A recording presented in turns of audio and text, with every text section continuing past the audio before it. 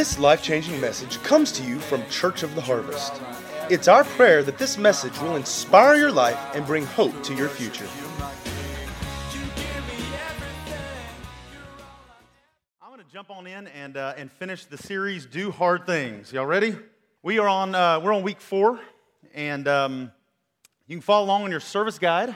On your note sheet, you can log into the YouVersion Bible app, and you'll find the notes in there as well. Let me stop my screen from rotating. That would be great. I want to welcome everybody online. Anybody seen the Facebook Live video? I've been trying to monitor it this morning. Some people have been watching. I know Ms. Donna Howell just left a comment. She couldn't be here this morning. I was so glad to be able to watch online. So anyway, everything is running live and running great. As far as do hard things, how many of you have been challenged with the whole idea of doing hard things? I wanted to give a quick shout out to, I know the worship team has stepped out for a second, but to my good friend, Michael Blackwell, who's playing drums, and he do good today. Michael called me 2 days ago, and he said he wanted to give me his testimony of his opportunity to do hard things this week. And I thought it was really something because he said it's kind of the opposite of what you're talking about. You know, he said you've been coming from the perspective of stepping out and doing something you wouldn't normally do. And he goes, I did. And I thought that was it, but it turned out there was more. He said what happened was he found out of a job opening at another company, and he went over for an interview this week.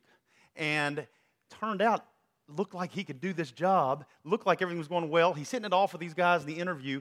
He's going to be making almost double what he's making now. Isn't that right, Michael Blackwell? Hope it's okay I'm telling your story.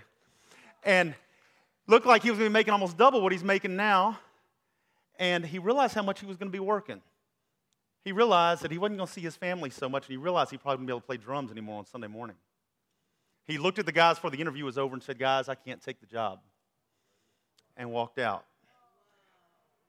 He said, I thought I'd done the hard thing the first time and stepping out and taking a risk and stepping out from a job I was comfortable with into something new. Then I did the hard thing by turning down almost double my salary. That's awesome.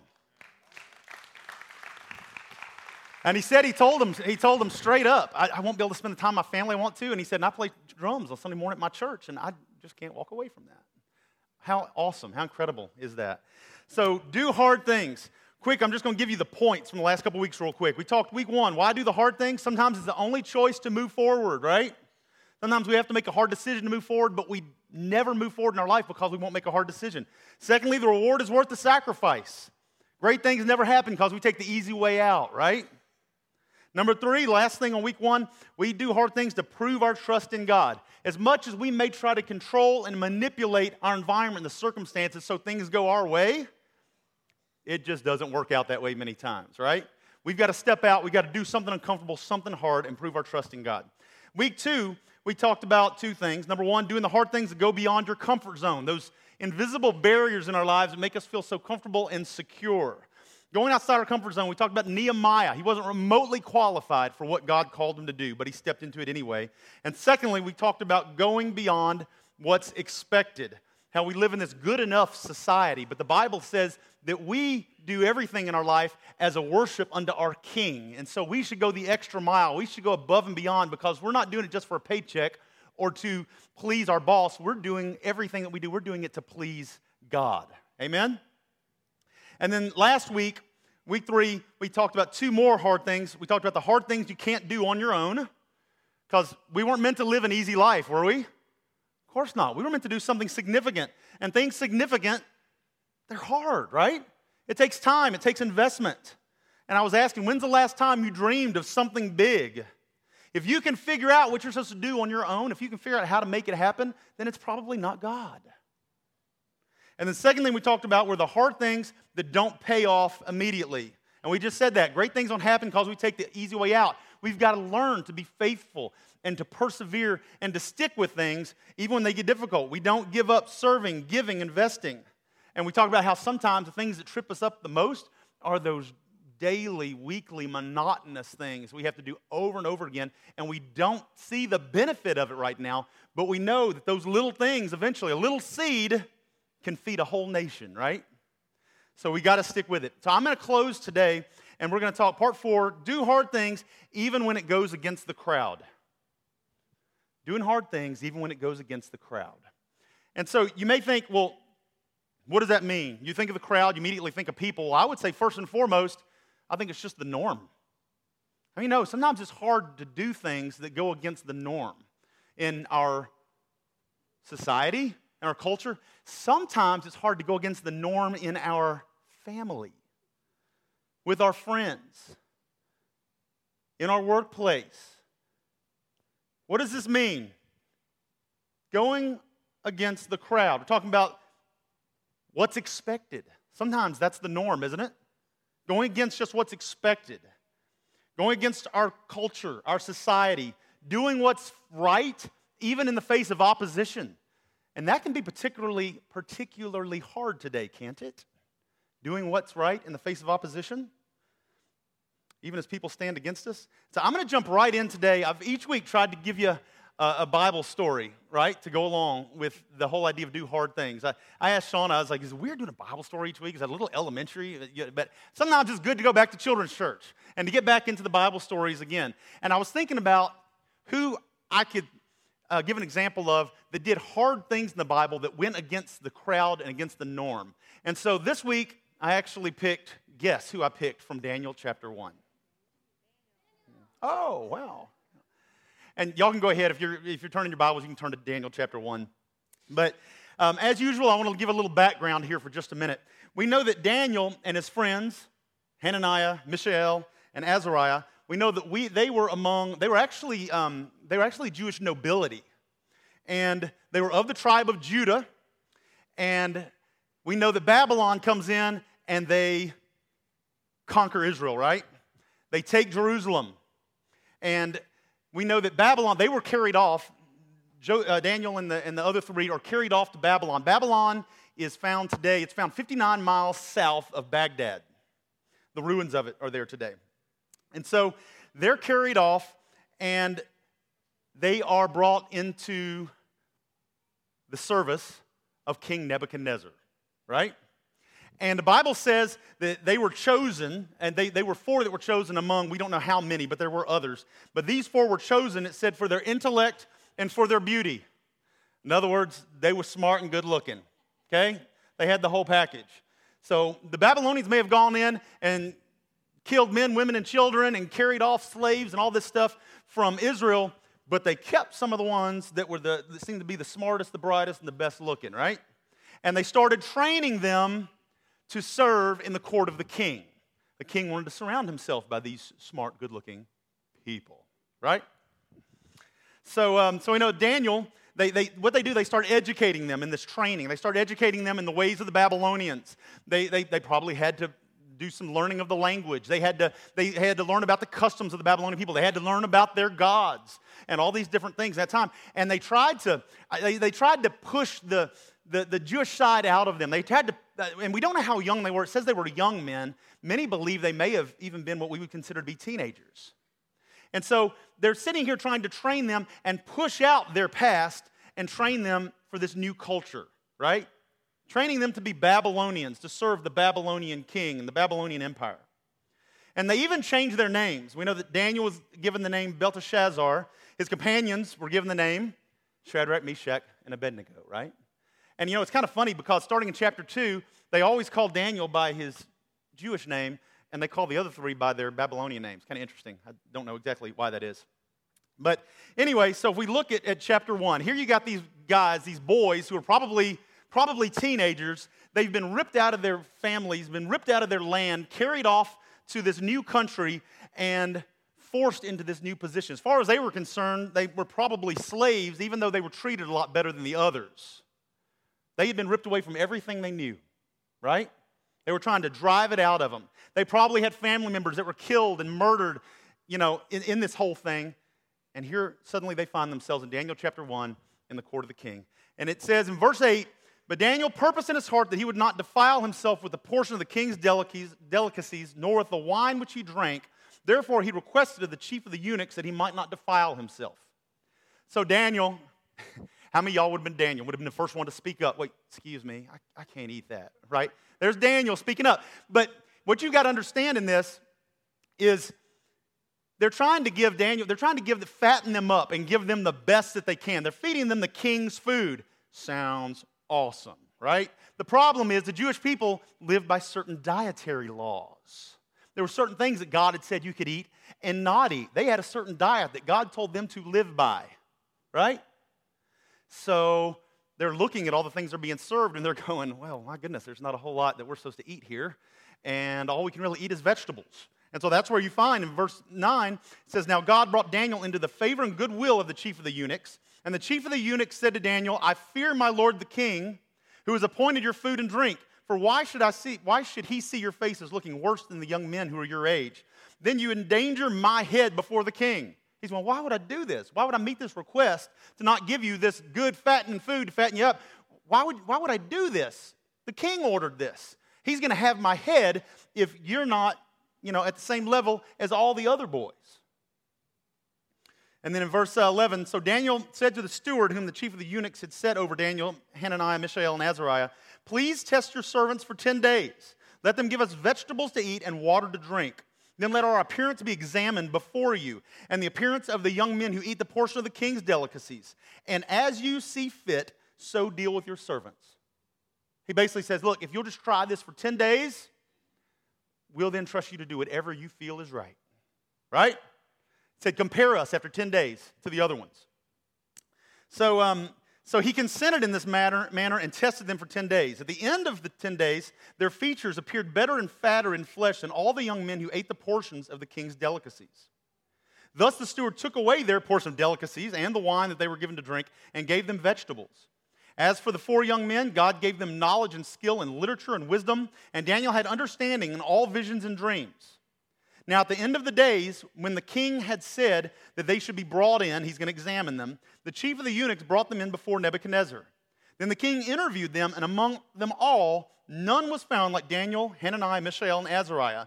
Therefore, they served before the king.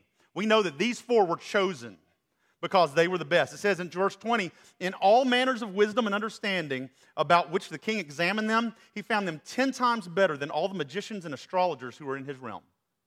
That's who he trusted in, was the magicians and the astrologers. He found these 4 young men to be 10 times better than any of them. These outsiders from another land who wouldn't eat his food. Does that make sense? If you jump down, I'm gonna jump down further and just continue on with this for just a minute. In Daniel chapter 2, if you go down to verse 48, it says, then the king promoted Daniel and gave him many gifts and made him ruler over the whole province of Babylon, and the chief administrator over all the wise men of Babylon. Also, Daniel petitioned the king, and he set Shadrach, Meshach, and Abednego over the affairs of the province of Babylon, but Daniel sat in the gate of the king. Things went in their favor, right? Because they honored God and did what they were supposed to do in the face of opposition. Did the opposition end? No. These 4 are still in a foreign land where everything goes against their upbringing and their ancestry and what they've been taught and the law of their one God that they served. Because, we know the story. If you go down to chapter 3, we're not going to read from it right now.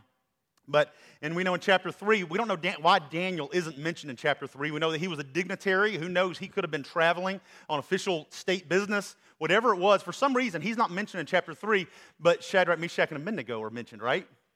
And this is the story that they're famous for. We know that the king makes this order. He makes this statue and basically says, if you bow down to any other god besides the king, because we know back then the king was considered a god, right? If you bow before any other god besides the king and his golden statue, you're going to be thrown into the fiery furnace, right?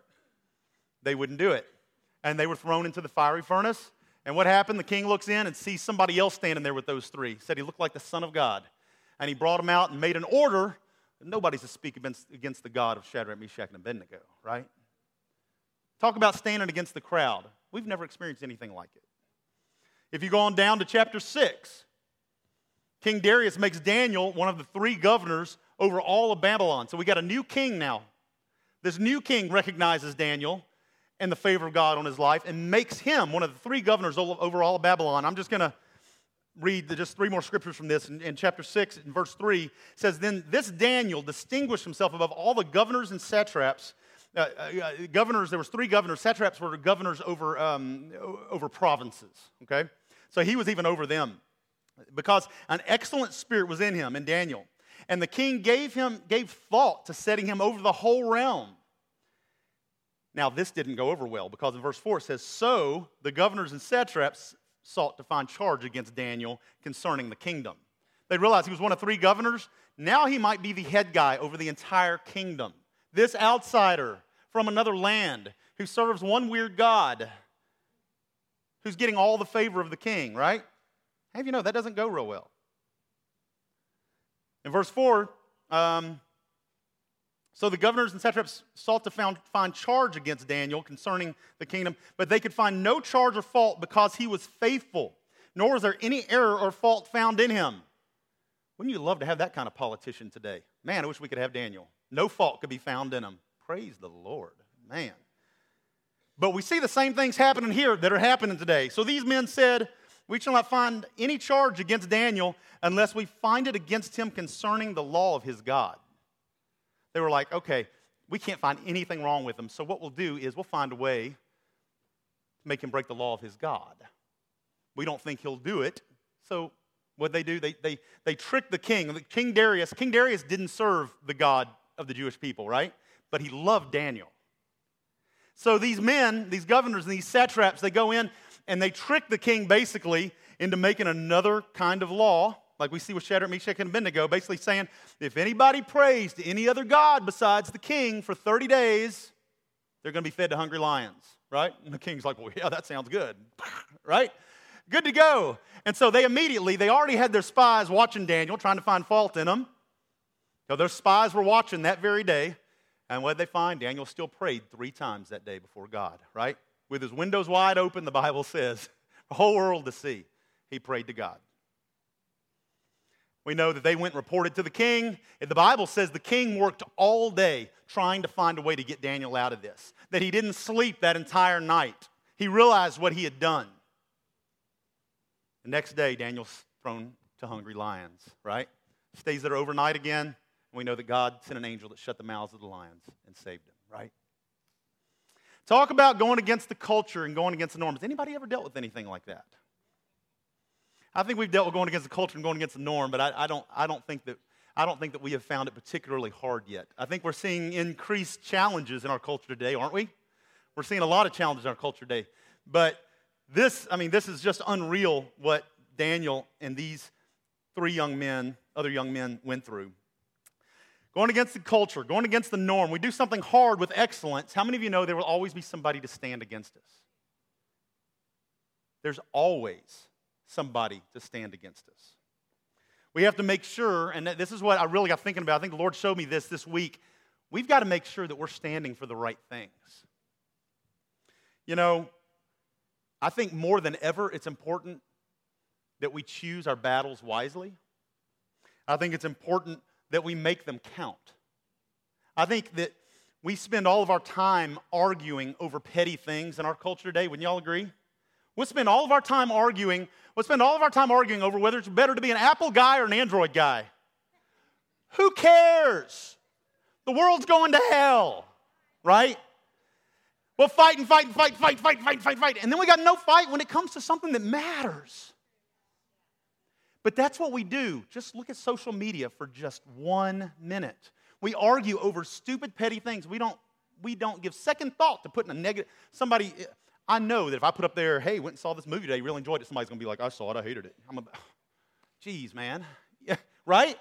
We give no thought to arguing and interjecting over little petty things that don't matter. We've got to make sure that we are fighting for the right things. That when we go against the crowd, that it's God-inspired, that it's something that God has called us to, because then we know that we got the creator of the universe with us. Amen?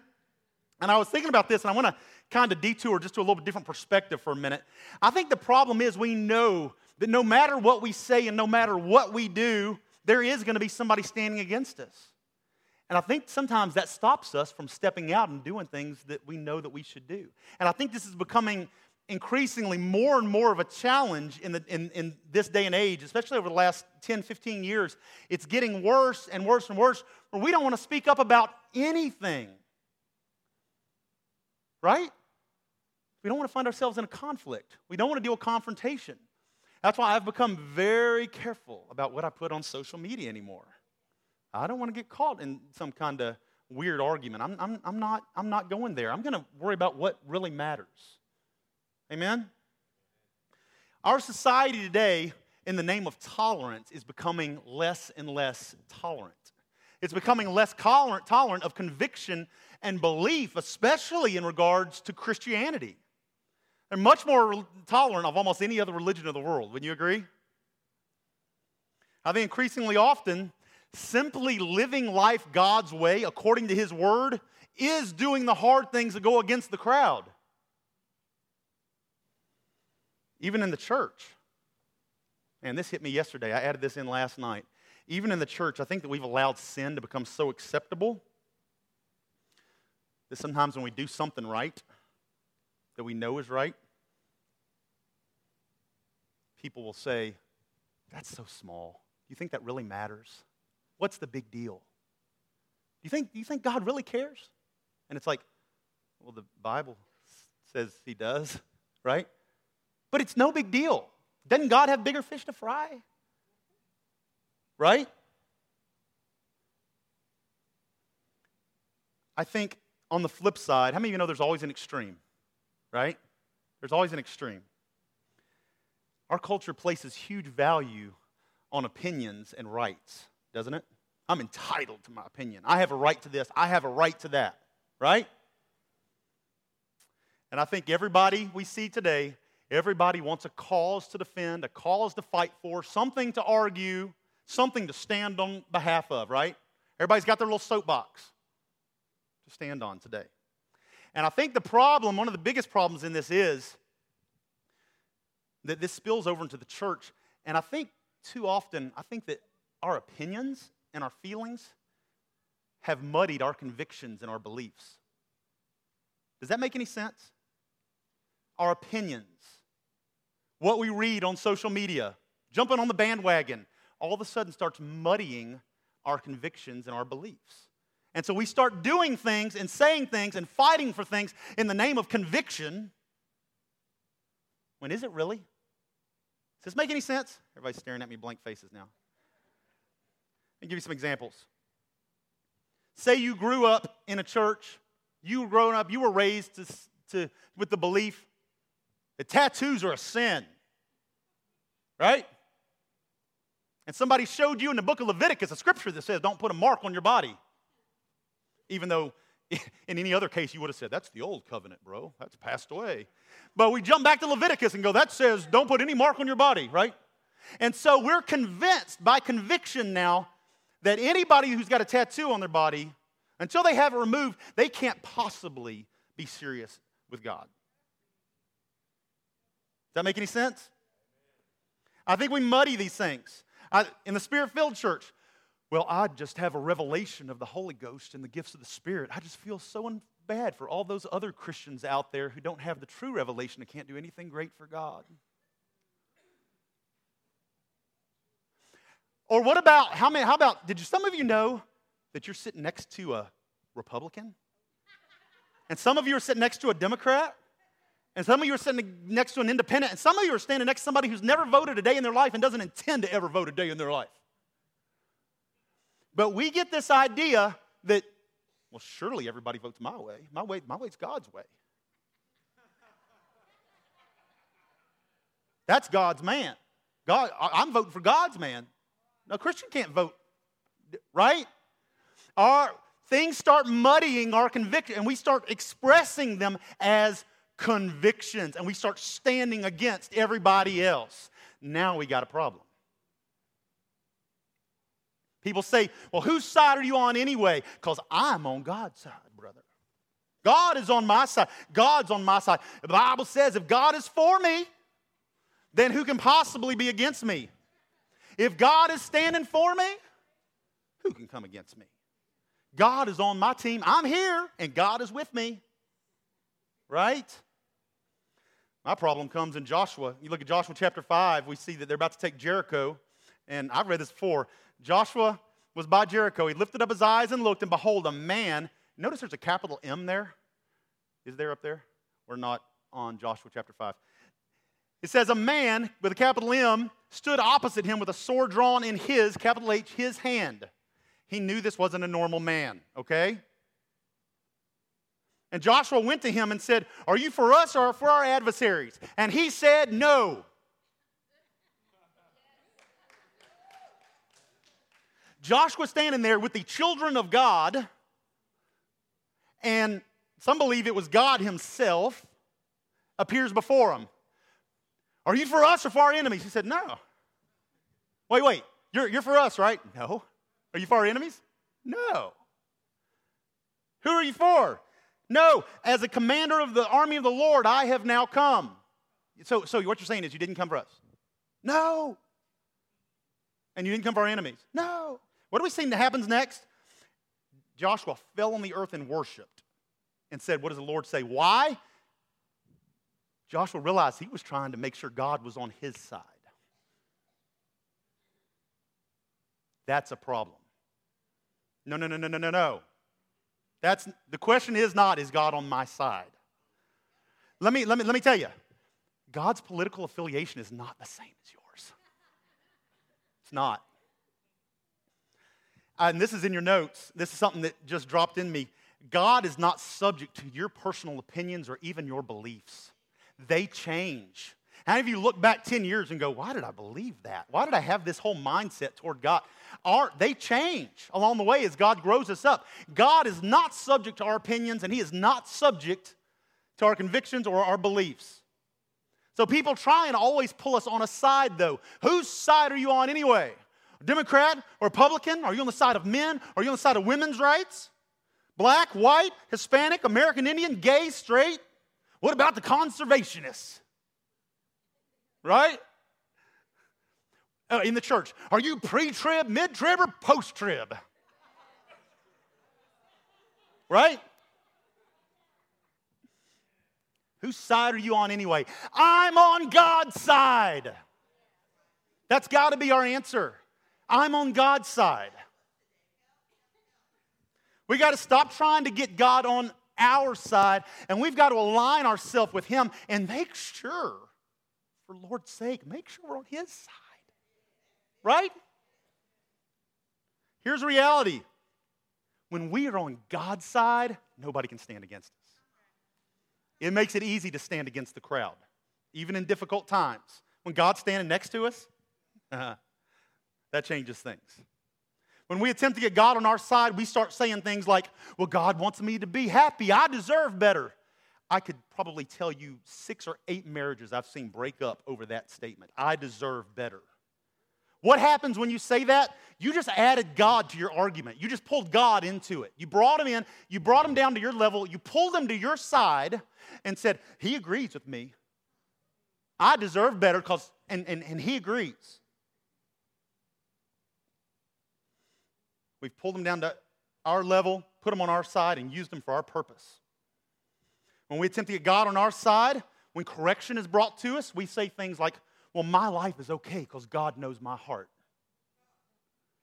We just brought God down to our level and pulled him over to our side. God knows my heart. I'm okay. Does that make sense?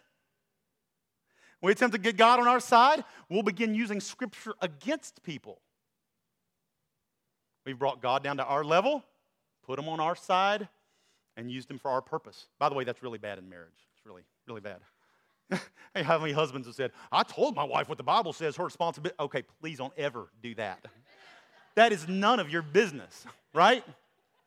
Don't go using the Bible against people. Let's take care of what the Bible says about us, right? When we put God on our side, this is the last thing that kind of hit me. I was thinking about, when we try to put God on our side, suddenly our interpretation of the Bible is whatever we want it to be. It stops confronting the sin in our lives and begins to be used as an excuse. I had a couple of examples of that. Because this is where it gets really dangerous. This is where you get organizations like Westboro Baptist Church and like the Ku Klux Klan. Put up my picture there, Billy. These are recent pictures from Westboro Baptist Church and the Ku Klux Klan. These are from the news in the last couple of weeks. This is why you can get organizations like this that consider them to be faith-based, God-centered organizations. Because they had their own ideas and they pulled God to their side and said, he's with us. Baloney. That's the problem. You're not on God's side. You've tried to pretend like he's on yours. Does that make sense? It's all because they tried to bring God into alignment with what they thought and what they wanted instead of humbling themselves and coming in alignment with what he is, of who he is and what he wants.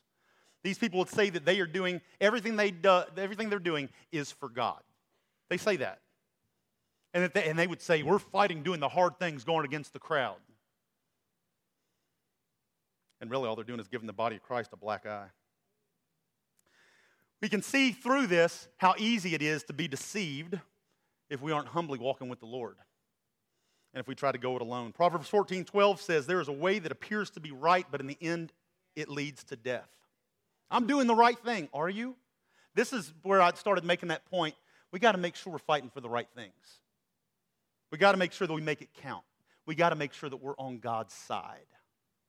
2 John 1:9 says, anyone who runs ahead and does not continue in the teaching of Christ does not have God. Whoever continues in the teaching has both the Father and the Son. So we got to be careful what we're fighting for, and we have to be careful what we fight against. We don't ever want to have someone fight against us. We don't ever want someone to have to fight against us. You understand what I'm saying? When they're doing something for the Lord and moving forward, we don't want to get caught up. Remember how I talked about change is a hard thing because it takes us out of our comfort zone? Sometimes we got to open up our minds. We got to be open to the Holy Spirit and his leading, being careful what we're fighting for and what we're fighting against. On the other hand, when we walk with the Lord and do the hard things he's called us to do, there will always be opposition. However, we can be confident in him that we don't have to take persecution personally. Because John 15:18 and 19, Jesus says, if the world hates you, keep in mind that it hated me first.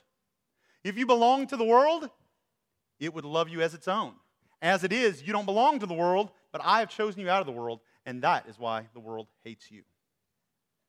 Unfortunately, as Christians, when you do the hard things that are right, sometimes you find yourself standing even against family, and I think the really hard part is you find yourself standing against the church. How many of you know many times, of course I'm not talking about Church of the Harvest, but how many of you know sometimes the church is the most critical organization out there sometimes? We got to be careful, folks.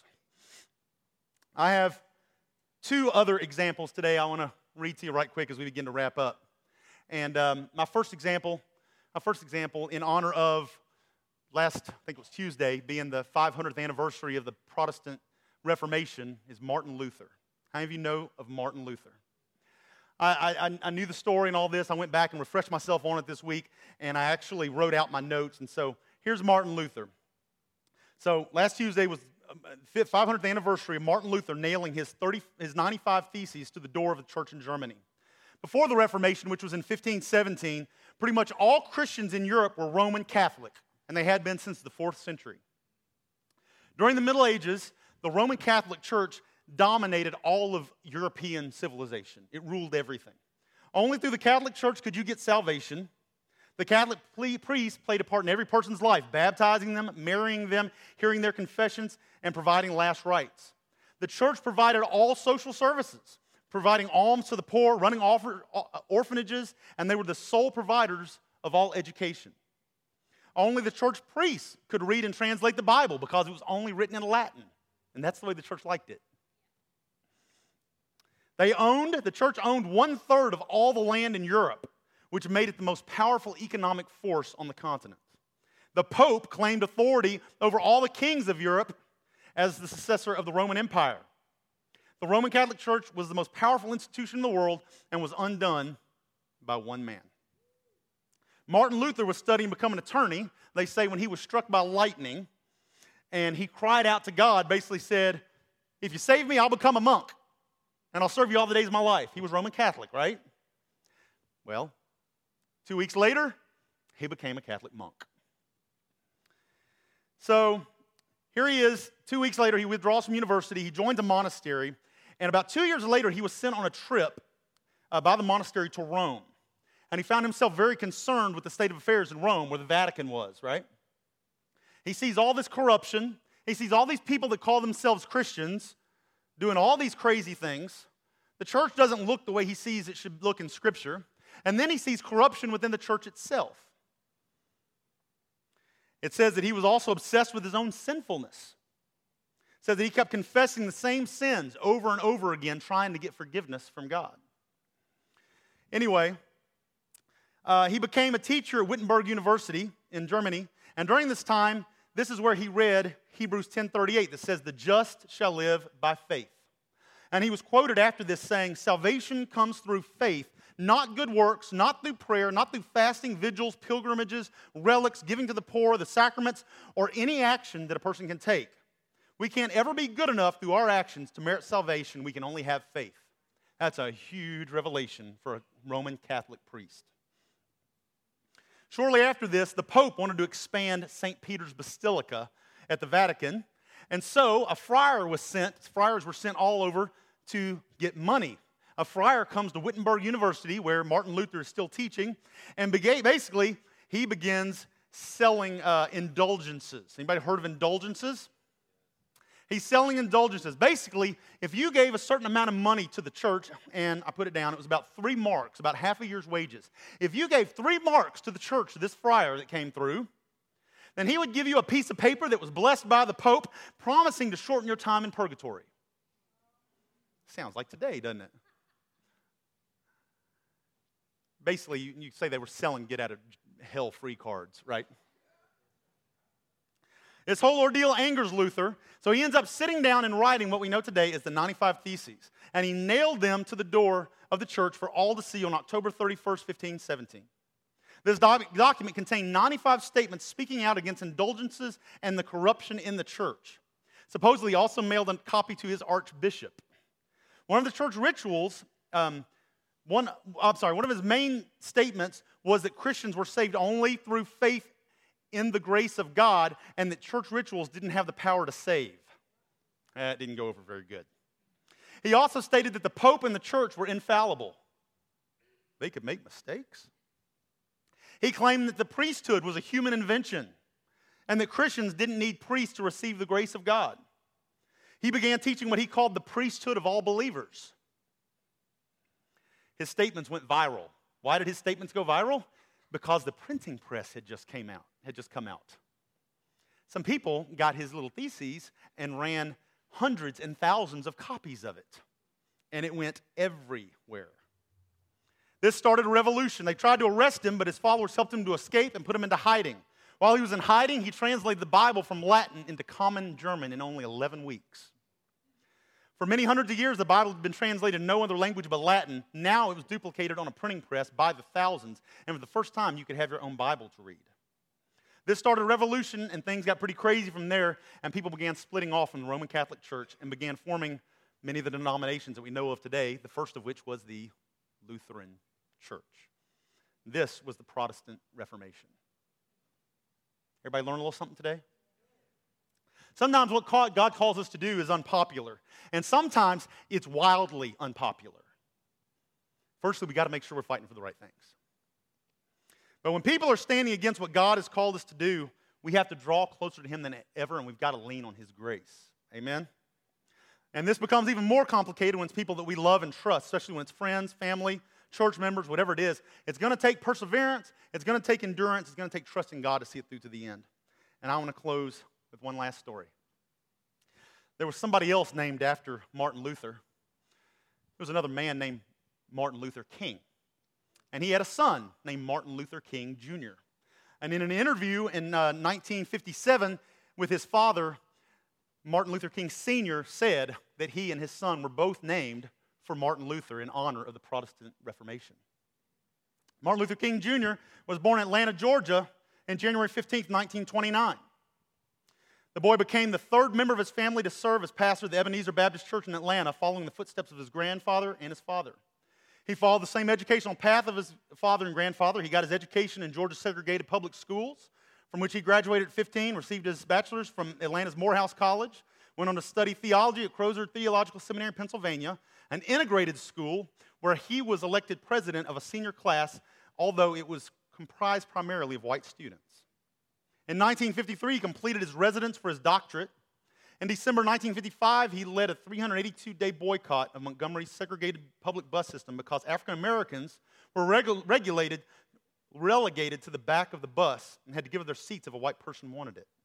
So many black people lived in poverty or near poverty. Because of this, few could afford automobiles, and public buses were essential for them for traveling to, from work, and elsewhere. During the boycott, King became a target for segregationists. Personal abuse, arrest, and even bombing of his home made clear the risks that he'd be taking if he continued his work for the civil rights movement. In 1957, the movement spawned a new organization, the Southern Christian Leadership Conference, to focus on achieving civil rights. King was elected president. The organization declared its goals were not just those of one race, but of all Christian people. During the next 11 years, he would speak over 2,500 times at public events, traveling over 6 million miles.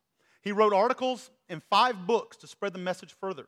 In 1963, he was the leader in a massive civil rights protest in Birmingham, Alabama that drew the attention of all America and the entire world to the discrimination of African Americans and their demands for change.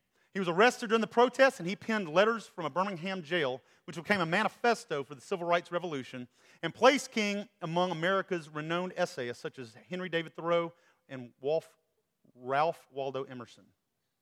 During the rally at the nation's capital in 1963, King delivered his most famous speech, known as the I Have a Dream speech, from the steps of the Abraham Lincoln Memorial.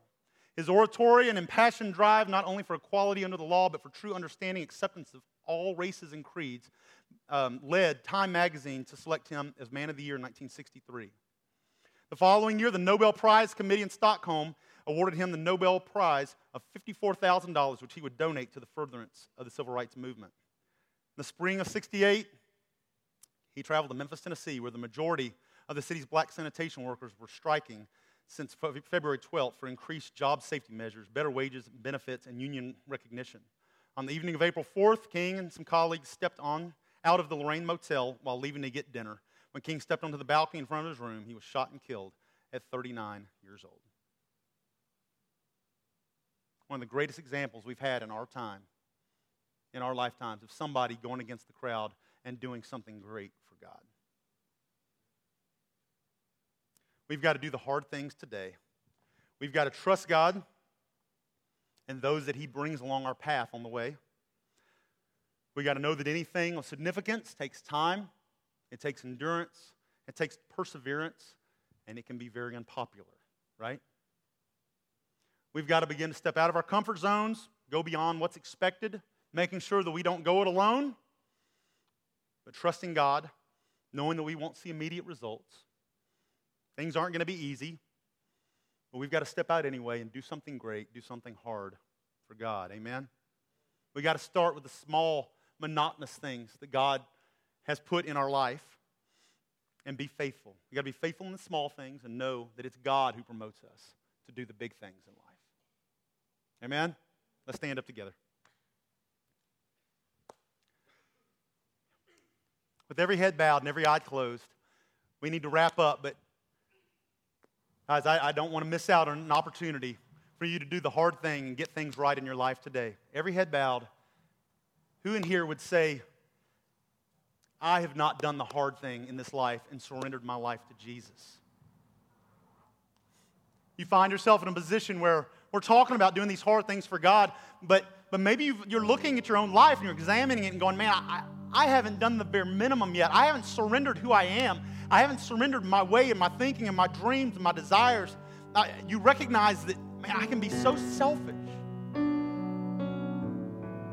I haven't been seeking God's direction in my life. I've been trying to do it on my own. The first hard thing we need to do in life is say, I give up. I give up. I'm so done doing it on my own. I'm so done trying to make my own way. I'm so done trying to make things happen. I'm going to surrender my life to God. I'm going to trust Him, and I'm going to allow Him to do the heavy lifting on my behalf. I'm going to lean on Him, and I'm going to trust Him regardless of what my eyes see and what my ears hear.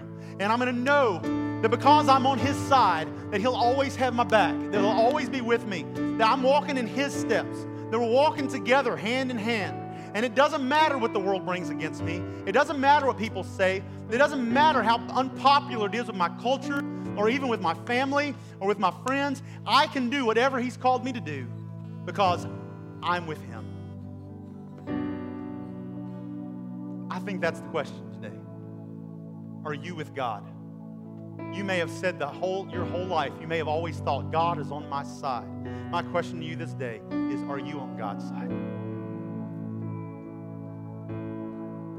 I'm not going to embarrass you or call you out. With every eye closed, if that's you and you would say, I've got to surrender my life to Jesus today, I want you to lift your hand. Lift it so I can see it.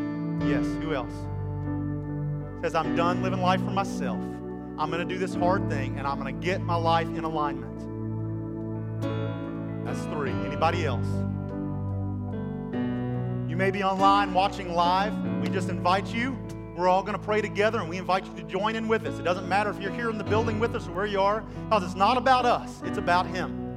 And His Spirit is right there with you wherever you are in this moment. It doesn't matter if you're watching it weeks later. Surrender your life to Jesus. We thank you, Holy Spirit, that you're invading people's personal space right now. I thank you, Lord. It's a good thing when you get in our face sometimes. And it's not in anger. You're there saying, I want you. I want you with me. We're going to pray this prayer together. And the Bible says if you mean it with all your heart, when you confess with your mouth that Jesus is Lord of your life and you believe on Him, the Bible says that you are saved. You're transported out of the kingdom of darkness and into the kingdom of light. You're made a new creation. Your spirit comes alive, is born again. We just invite you. Pray this prayer with us. Mean it with all your heart. Let's all say it together. Heavenly Father, we thank you for Jesus. We thank you that He did the hard things, that He paid the highest price, and He did it for me. He didn't give up halfway through.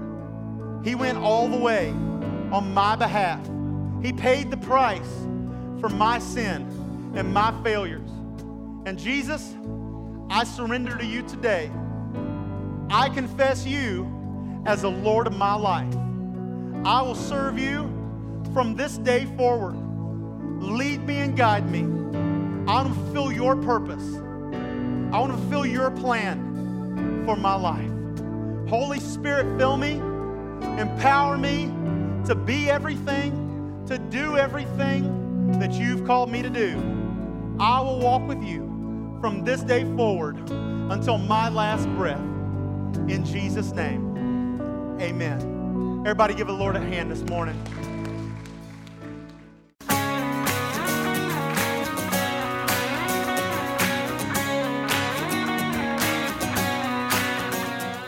If you'd like to get more information about resources from Church of the Harvest, please check out our website at midsouthharvest.org.